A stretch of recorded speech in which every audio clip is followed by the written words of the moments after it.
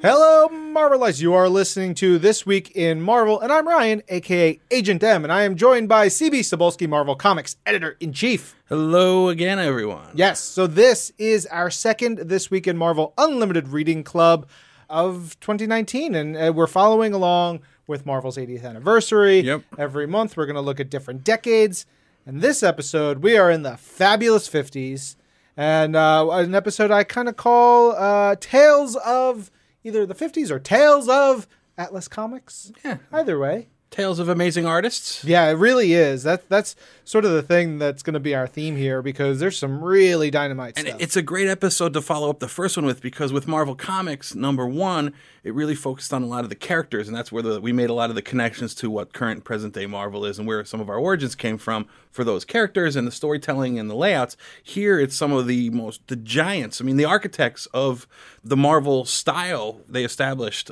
back in the day, just doing all non-superhero stuff and all these cool comics. Yeah, it's really neat. So we're going to talk about 2 issues of Tales of Suspense and 2 issues of Tales to Astonish, because part of the decision that I came to in picking these, and then we agreed upon, was that, truth be told, we don't have a ton of 1950s comics available on Marvel Unlimited, and part of the remit of TWIM URC is that our reading club is something that we want to make sure everybody can be a part of, because it's so easy to subscribe to Marvel Unlimited, to get in there to read the comics.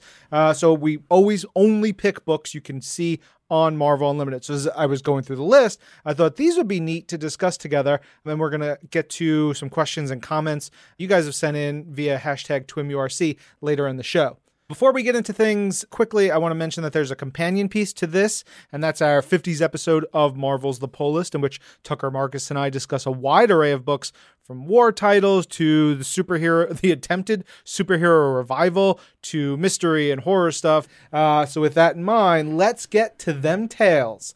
First things I wanted to mention is both these Tales books, Tales of Suspense, Tales to Astonish, along with a book called Strange Worlds, which we do not have on Marvel Unlimited, which bummed me out. Unfortunately. Yeah. Strange Worlds, all 3 of these came out September 2nd, 1958. The month prior to that, August of 58, we released no comics. Wow. Yeah, it's real weird. There had been a downturn for comics for about a year. Lots of finagling of the line and direction had shrank very small at a certain point to something like 6 or 8 books per month, no books. And then we get into September of 58, and I look at these 3 books, the 2 Tales books and Strange Worlds, as the mark of a major shift for Marvel. So you could say it was almost a fresh start. With some new #1s. One could say that. Also, the talents in these books is wild. So it's a murderer's row. We'll get into it, but yeah.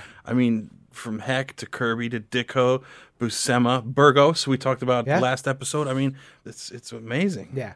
Tales of Suspense #1 has 5 short comic stories and a 2-page prose story. They are mostly suspenseful sci-fi tales, a few in the future, a few with aliens, a few with themes and lessons.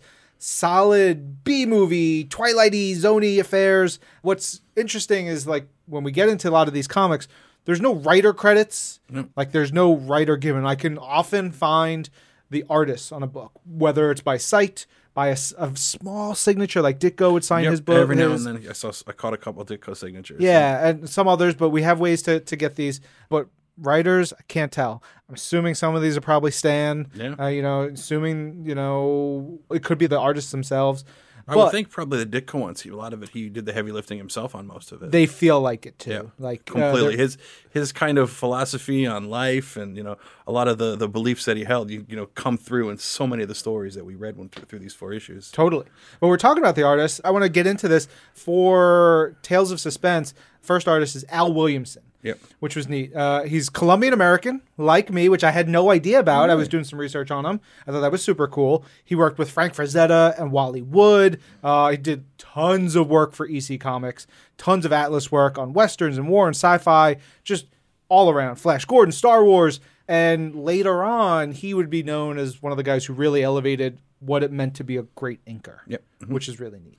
And, he went from so many of the classic sci-fi tales and some of these to working on Star Wars, which is, appropriate as well, because he was able to bring, with his inking, that sense of space and not just like the new shiny space, like the grit of space that Star Wars was so famous for. So yeah, he gave it a tactile feel that is so important to what we love about Star Wars. Second one, drawn by Don Heck, one of the co-creators of Iron Man, who of course worked on tons of Atlas books through most of the 50s, lots of Avengers work and other 60s Marvel stuff. Am I right? He helped design and create a lot of stuff. Yeah, back in the day, he was one of the guys who, might not get as much of the credit as someone like Ditko or Kirby or Romita might get. But, he was always there putting his all into this. And, there was so much of the Marvel universe that was, as you say, designed by him that just didn't get credit for. Yeah. Your face lit up when you mentioned John Buscema. Yeah. Why? I've always been a huge Buscema fan. He's drawn some of my favorite comics of all times in the Marvel Universe. And now, with us having bring Conan back, that was one of the driving forces. I was a huge Buscema Conan fan. And John is one of those guys, and it goes to show in the story, especially in this issue of Tales of Suspense, that he could bring anything to life. I mean, he was in the bullpen for so long, and he taught so many of the young up-and-coming artists. They're just tales about where they would have lessons where they would just put up a whiteboard once a week, and they would say anything that they thought of, tiger or a pirate ship or this, and they would see how many lines it would take for John to be able to put on the board until they could clearly identify what it was. And sometimes he'd start drawing stuff and see how long it would take them to identify it. Wow. Yeah. That's super neat. Yeah, no, and he just was a mentor to so many of the artists that we know and love today. It's just incredible the legacy that he left. And again, here's where we're seeing where he got some of his early start on stuff that was non-superhero. Yeah, he started at Marvel in the late 40s, lots of work through the 50s, sort of came back to Marvel in 1966 with Avengers, bits of Spider-Man, Submariner, great Silver Surfer run in the 60s.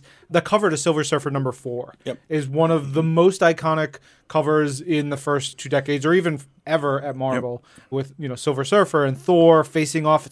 We've homaged it. Other companies have homaged it. It is legendary. He did 200 or so issues of Conan, some wild number all told. And that's all great, but arguably his most influential project, and I think which ties into what you were just talking about, CB, was How to Draw Comics the Marvel Way. Yeah. The book that he and Stan Lee did together in 1978, which, it seems like anyone who grew up of like a certain time period had that book, whether or not you were an artist or wanted to be an artist. It's been reprinted 61 times. Wow. Fun fact for everybody listening today. That's cool. Yep. And his brother is Sal Buscema, a great artist in his own right. Mm-hmm. Yep. So there's also this Robinson Crusoe story that you start laughing about it. I'm just like, what? Yeah. Yeah. I couldn't definitively find an artist for it. I found one resource stating that Larry Lieber drew it, which I didn't even realize as I was going through this, that Larry actually has a bunch of artist credits. Yep. Before he was an artist in his own right. Mm-hmm. Yes, before he really gets started as the writer that we know, because Larry, brother of Stan Lee, but he's done so much, helped create Thor, Iron Man, Ant-Man, did tons of Rawhide Kid. While Stan was, working as an editor for Timely, Larry was also here. He was an art assistant and working his way in the bullpen and doing all kinds of stuff. I think one of the legendary things about him, he also drew the Amazing Spider-Man newspaper strip for 50 years. Mm-hmm. 50 years. I don't care what anyone says. That's a monumental achievement. His last strip was actually in 2018 when he was 86 years old. Wow. Unbelievable. Yeah, and we just saw him recently at one of our screenings. Yep. We saw him for Spider-Man, I believe. Yep, Into the Spider-Verse, yeah. Yeah. And then the last story in here by Steve Ditko. Yeah. I mean, whoo-wee. And you can tell right off the bat, because it's funny when you go back and look at these stories, some of the design elements that carried through to all of Steve's work, be it in the different comics here or in eventually when he was doing superhero stuff with us, be it Doctor Strange or Spider-Man. You could take panels out of some of these books and show them to people and be like, who's that? And people would guess, hey, that's Norman Osborn, because he liked to use that long face type with that same kind of hairstyle in different places. And I think there were a couple stories even where I think he used Jack Kirby as reference, because you can see some of the pictures that we've seen of Jack Kirby represented in some of the panels of this artwork. That's so cool. At this point, he had been at Atlas working for about 2 years. Okay. So, this is still early in his Marveldom. Yeah, he came up as a student under Jerry Robinson, who was working, on the Distinguished Competition, created the Joker. And then he came over to Marvel and started refining his style, especially storytelling, working with some of the guys who were working for us. Yeah. I think I saw Jerry's name pop up a bunch when I was looking at Animal Comics that we had done in the 40s and 50s. Where do you want to go? You want to go to... So why don't we go one and one? Let's go to, the Tales to Astonish. All the issues you picked for us for, this episode. And most of the covers in this series all have monsters on them attacking people. You can see a common theme, whether it's astonishing or it's suspenseful. Yeah. There are big monsters attacking people. Yeah. Which is, think about the time and the place, right? So it's 1958 for the number ones. Godzilla comes out in 54. Yep, 54. Mm-hmm. You have the B-movie craze. You have movies like Them and all kinds of fun monster things popping up. And it's just like, well, let's jump on it. Yeah. And it works. So Tales to Astonish number 1. We got some Kirby. Oh, yeah. It was so great to read that story. And it just jumps out at you and it's in your face. Yeah. Just like it does when he was drawing the superhero comics. Yeah. The very first, this story here is very King Kong-like. Mm-hmm. Some King Kong dudes on a boat. They find a bunch of massive creatures. Unflattering 50s depictions of unspecified island natives. Yes. A massive creature. A guy's visions of exploiting the monster. Aside from some of the, the stuff that we're like, it doesn't feel right now. It is really fun. Yep. It's completely gorgeous. Has these awesome massive turtles. Those turtles, they were pretty cool. Yeah. They look a little bit like Gamera, who I love. I love Gamera. Color difference set them apart. Yes. There's a neat idea in this story, too, about size-changing pills. Yes. Which is fun, and it's a little bit of a Pym particle precursor. Yeah. And then I love that always has that, we haven't seen him for 10 years. He couldn't escape. He's been trapped. And then they all manage to escape together. They turn a corner and, here's a boat I've been saving for that rainy day when I want to get out. And he just gets in it. And they get out of their shackles so easily. Okay, it's great. It's fine. The interesting thing about all these is, too, they're between 3 to 7 pages. Yep. Nothing is long. They have to tell a complete story, which they all do in very short amount of time. That's a difficult thing. Yeah, and you could see, again, going back to the storytelling of this period, how important the narration captions were to the story. Almost every panel of every page includes a narration caption at the top in some way, shape, or form that will lead you into the dialogue of what the characters are saying. They don't let the characters speak for themselves. There always has to be that kind of overarching narrative to the entire tale. Yeah. So then we go from Kirby right to another Ditko story. We've got a guy who's an investigator of the supernatural who looks like he'd fit in perfectly with Doctor Strange. It's super cool. There's a fun little story, lots of amazing Ditko poses and anatomy and looks, and just that weirdness he does so well. Yeah, and it even get a precursor at the beginning because it was called I Know the Secret of the Poltergeist, but then it had a little star and it explained what a poltergeist was, a ghastly ghoul from folklore or something like that, I remember. Yeah. As I was reading the story, I was like, you know what? I could see a producer on the movie Poltergeist, having read this story as a kid, it's sticking with them. The house, it's haunted, the feeling of something all the amiss. Different little things that were going wrong at first that were leading up to the bigger haunting. Yeah, it was great. So here's an interesting bit about the third story. It's either by Paul Reinman or Carl Burgos, depending on my source. It didn't strike me as Burgos. It might be, because Burgos' style did shift a little bit over the years. It's hard to say, honestly. Regardless, it's a neat tale about the menace of greed and bigotry with robots and atomic oil and the world of 2095. Mm-hmm. I like that one. But again, a lot of these stories, just when we go back and we talk about the origins of the Marvel Universe and say a lot of what Stan and Jack and, Steve and John created were pulling themes from the real world, the fears of that time. This is only, 3-4 years older than that, and it was the same themes. It was, it was greed, it was overpopulation, there's the fear of the unknown, gamma rays, cosmic rays, nuclear bombs. I mean, it was very persistent themes that ran through all these stories, just like it was in the early Marvel origins. Yeah. Stuff that's relevant then, still relevant today in some ways. The last story was real cool, drawn by Jack Davis, set in the year 2008. Which was fun. It's thwarting an alien invasion by deciphering a sort of secret code. Yeah, and it was interesting too because they had to simplify things so much easier to keep the story going along. And here's the newspaper man who, to save the world, calls his editor who says, "Yes, I think this is a crisis. We can call in the resources of the world to your aid." And they galvanized the military right away. There's a pro story in here, a little bit of art by Don Heck. It's a weird one about it creates a fan that brings down an alien ship that's causing a heat wave. I don't know, man. It's fun. It's in there. I read it through and I was like, okay, that was interesting, That was 2 pages. All right, so the next 2 issues, these are issue 9 of both series, Tales to Astonish and Tales of Suspense. And so while the first issues came out September of 58, both of these came out December 28th, 1959. Actually, they come out the last week of the last year of that decade. It's sort of like, we're out. This is how we go out, and it's great. Tales of Suspense number 9 has a really neat cover by Jack Kirby and Dick Ayers with a gnarly monster called Diablo. It appears that he named himself Diablo in the story. He's just like, I'm Diablo, guys. The first story is that Kirby Ayers story. It's called I Saw Diablo, the demon from the 5th dimension. Title's so good. They're always so great, much fun. It's a fun tale of menace from beyond, how humanity barely defeats it. But I love the way Jack draws the smoke monster. Swirly and scary and super cool. And you read through the story and it has that ending. He's foiled by his kind of mystery that you couldn't really visualize until, again, the protagonist had to explain exactly what he did because the art didn't truly encapture it. So. The second story is about I put this in quotes, mystical yogi named Shandu, and it's by Doug Wildey, who also created Johnny Quest with Hanna-Barbera, which was real neat. Especially if you look at this character Chandu, you think about Johnny Quest has this sort of this character with the young kid with the turban, like he was using these themes. It's like 3 pages long. It's about this mind over matter, jerky Americans. But Wildey's opening panel, it's got the lighting, the detail, the fashion in it. It's a beautiful panel. Yeah. And it just...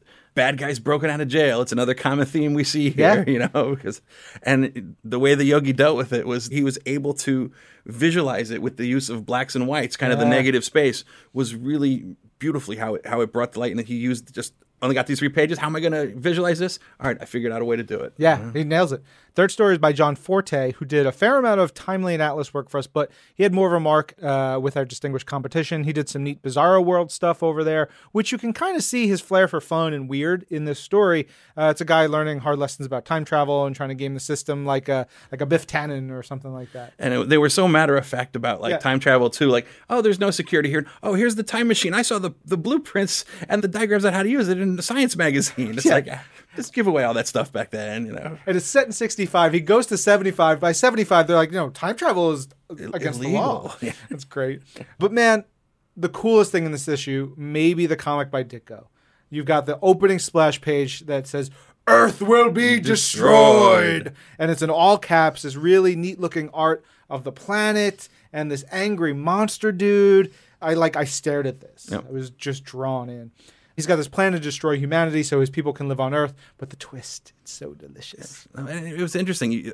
Always in my mind, and a lot of readers who were listening probably doing the same thing, trying to connect it back, Yeah. There's, again, some early kind of seeds of what we would eventually see in the Marvel Universe, which shows some of the contributions that Jack had, on top of what he was doing with Stan. Yeah. The last couple of panels, so fun, sort of getting that reveal, that twist, that zoom out. Oh, it's so great. Don Heck gives us the final comic, which is The Return of the Living Robot, which was fun because we're used to, during the 50s, so many of these books being one-off stories. But this is actually a sequel to the story It Walks by Night from the previous issue, and it really does work as a sequel. It sort of stands on its own. You don't have to have read the previous story, but it's real neat. It's like turns into a robot horror superhero story. Yeah, exactly. And the other thing I found interesting about this was so many of the stories, almost all of them, I think, that were in here were clearly based in the States, in New York or in Central City, seemed to pop up a lot. Yeah. But here we moved to the UK, and even the dialogue had a little bit of that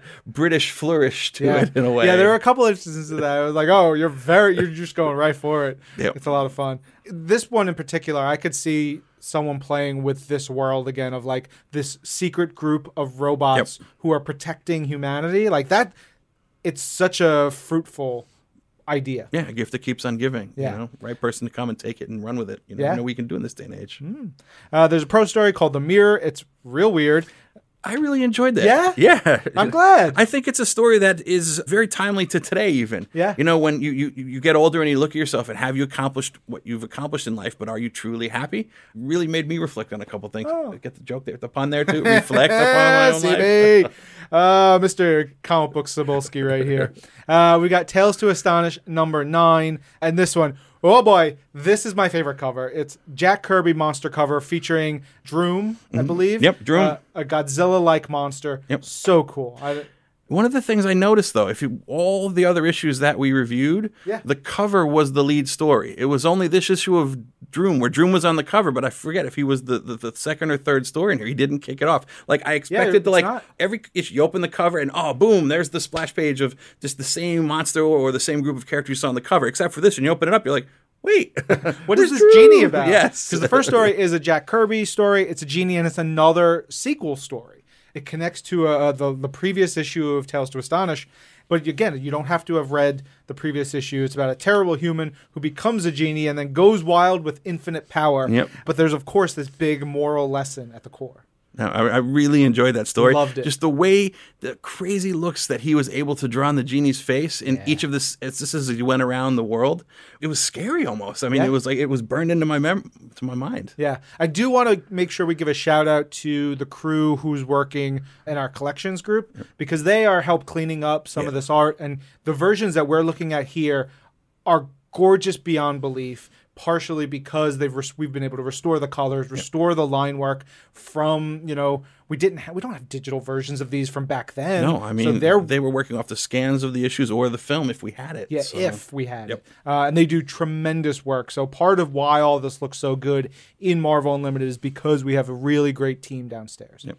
As good as Jack's splash page in the first story was, though, which is great, Ditko's maybe better. You know what? I'm going to say Ditko's is better. It's in the second story. The title's got big letters on the left, and it's the setup and the story premise above it. Really creepy image of a guy in deep space beating an invisible wall, and it reminded me of Get Out. Yeah, okay. I never put that together, but I see where you're going with that. Yeah. And I was just like, it's another Ditko piece, and I was just like, this is gorgeous. Yep. And more so than any other stories, this one was pure Ditko. It was like examining who we are, our place in the world. How do I break down the boundaries of my everyday life? Is there something more out there? And it's something he continued to do in Doctor Strange. And this one, I really read it and thought, wow, this is just this is one of the comic masterpieces. It really is. Yeah. If anything else, I hope people are just exposed to these just to see that superheroes aren't everything that these guys did, and they were masters at everything that they touched. But there's the shot of the scientist's face colored in blue at the end. The level of panic and horror that is evoked in one panel, it is so good. Yep. Our third story is the cover story. Yeah, the Droom story, which, again, it's that whole kind of overpopulation and the making things bigger, smaller, kind of the Pym particles kind of conundrum again that they had here. Yeah. But it was funny because it's like, oh, doctor, I thought you didn't study live animals. I thought you were in the museum. Oh, that's the deadly animal that my friend gave me on his journey here in an open box, like sitting on my desk ready to escape. Yeah, it's so fun. Yeah, this is 5 years after Godzilla comes out, and it is very Godzilla-y in a lot of ways. We've got Don Heck art, another story about size changing, everything going horribly wrong, fun story, twist ending.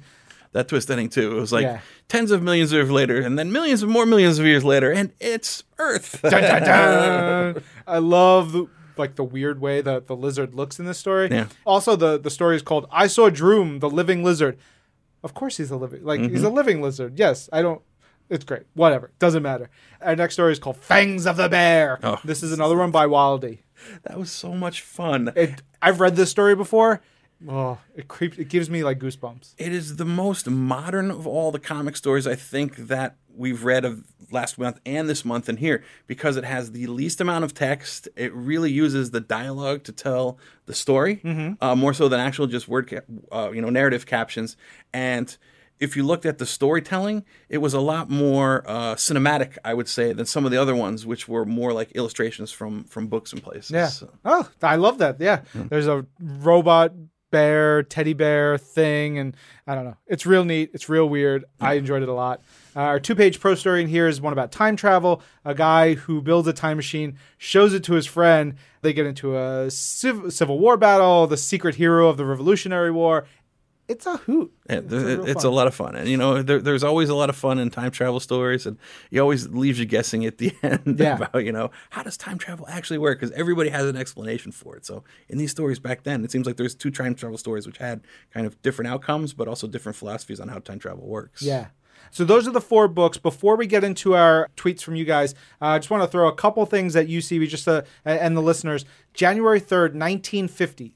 Some of the books we were publishing at the beginning: All True Crime, Best Love, Black Rider, Cindy Smith, Girl Comics, Hetty of Hollywood, Joker Comics, Junior Miss, Justice, Kelly's, Kid Cult Outlaw, Little Lizzie, Love Romances, Love Tales, Lovers, Man Comics, Millie the Model, Miss America Magazine, Patsy Walker, Reno Brown, Romance Tales, Suspense, Teen Comics, True Adventures, Venus, which is awesome, Western Outlaws and Sheriffs, Whip Wilson, Willie Comics, and Sports Action. That is January and February for more or less. The range of genres and content that we were putting out back in those days. And think of how many the number of titles that was, right? Yeah. By the end of the decade, we had thinned down to, and what we were publishing was A Date with Millie, Kathy, Millie the Model Comics, Patsy Walker, Kid Cult Outlaw, Two Gun Kid, Tales of Suspense, and Tales to Astonish. Wow. You know, some of those characters have remained around through most of the publishing history, from Atlas, timely back into Marvel. If you look at Millie, Patsy Walker, Kid Colt, Two Gun Kid, names that are very familiar with modern comic book readers. But you go back and hear some of those other titles, and it's like, some of them, I'm sure some of the readers and people who are listening have never even heard before. Oh, yeah. And, we did bring a couple of those back for the genre books that we did this year for the 80th anniversary. Mm-hmm. But it makes you want to just to see the depth and the richness that Marvel's had from, the beginning of when we weren't doing superhero comics. Heck yeah. All right, we're recording this a little bit early, so we've got our tweets in here from Karis Pollard. Karis is awesome, one of our regular listeners, and she says, some thoughts on this week's TWIM URC. I've only read the 2 number 1s so far. We'll add more if I get the chance, but might be busy. First, thanks for these reads. I used to not like the old stuff, but going back and thinking about them has given me an appreciation. What stands out to me most is the really interesting use of color. Mm-hmm. I will continue with Karis in a second, but I think part of that is, yes, the way they did coloring back then, but also part of it is the team downstairs and how they restored these, right? Yeah, and, each artist had their own way of coloring things, or doing color guides back then is the way a lot of it was done. And, when it came to, like, Kirby, it was more in-your-face, bold colors, a lot of two-tone stuff, as you saw in some of the stories we saw. Like, the purples and the yellows and the contrast of the reds and the blues to really make it stand out. Whereas other artists, Ditko being one, tended to go in and work with the color artists and points to make things a little bit more realistic, to kind of fill in a little bit more of the tones and the shades to make it look a little more like the real world. Neat. Karis continues saying, there's no ability for subtlety in the printing, so it goes bold and interesting and really works. Having figures picked out in flat red to draw attention to them is a great choice, for example. And of course, there are really cool designs for the monsters and the Martian fauna and the aliens. There's a sort of turtle Diplodocus? Karis, you got to give me some phonetic pronunciations up in here. The giant turtle that's in Tales of Suspense number 1 that she particularly loved, which we did as well. Yep. Mm-hmm. It is terrific stuff. I think it was Experiment XYZ. Oh, yeah. Wow. How you keep all this straight, and you're managing the entire current line of Marvel Comics. Whew, someone's going to yell at me for taking your brain away. All right. Last one from Karis. She says, I also really noticed what felt like early seeds for characters that we'll see later. Very good observation, Karis. Something we mentioned earlier. A Living Planet, for example, and Lieutenant Morrow feels a lot like Cap, even down to the costume. Wow, I didn't notice it. I'm going to have to go back and check that out with that in mind. Yeah. Oh, there's one more from Karis, and she says, I also found it fascinating seeing how these issues are really pushing a moral. They're not hiding the agenda they have, and how modern those morals feel. Mm-hmm. It's a shame that we're still having to fight bigotry and greed and grapple with issues of caring for Earth/overpopulation. She is like right in it with us. Exactly what we were saying. It's a shame we haven't been able to overcome some of these things, and they are just problems that persist. Totally. So that is our This Week of Marvel Unlimited Reading Club, the Tales of the 1950s. Our March TWIM URC is going to be about the 60s. Woo-hoo. And we're still deciding on books. If you listeners have suggestions or requests, I did see some requests for some early number 1s, which is, sure, we could do that. That's easy. We'll see. Tweet us at Agent M at CB Cebulski and use hashtag TWIMURC.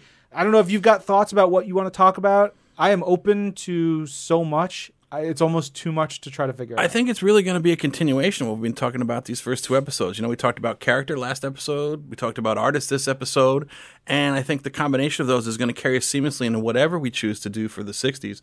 And one of the things I'm going to particularly want to talk about, though, is kind of looking at these covers made me think about the cover design that they were using with superheroes in place of monsters and things to draw people in. I think there's some interesting comparisons to be made there. I love it. Perfect. That's why you're the boss, Steve. Thank you all for listening. I'm Ryan. And I'm CB. And this is Marvel, Your Universe.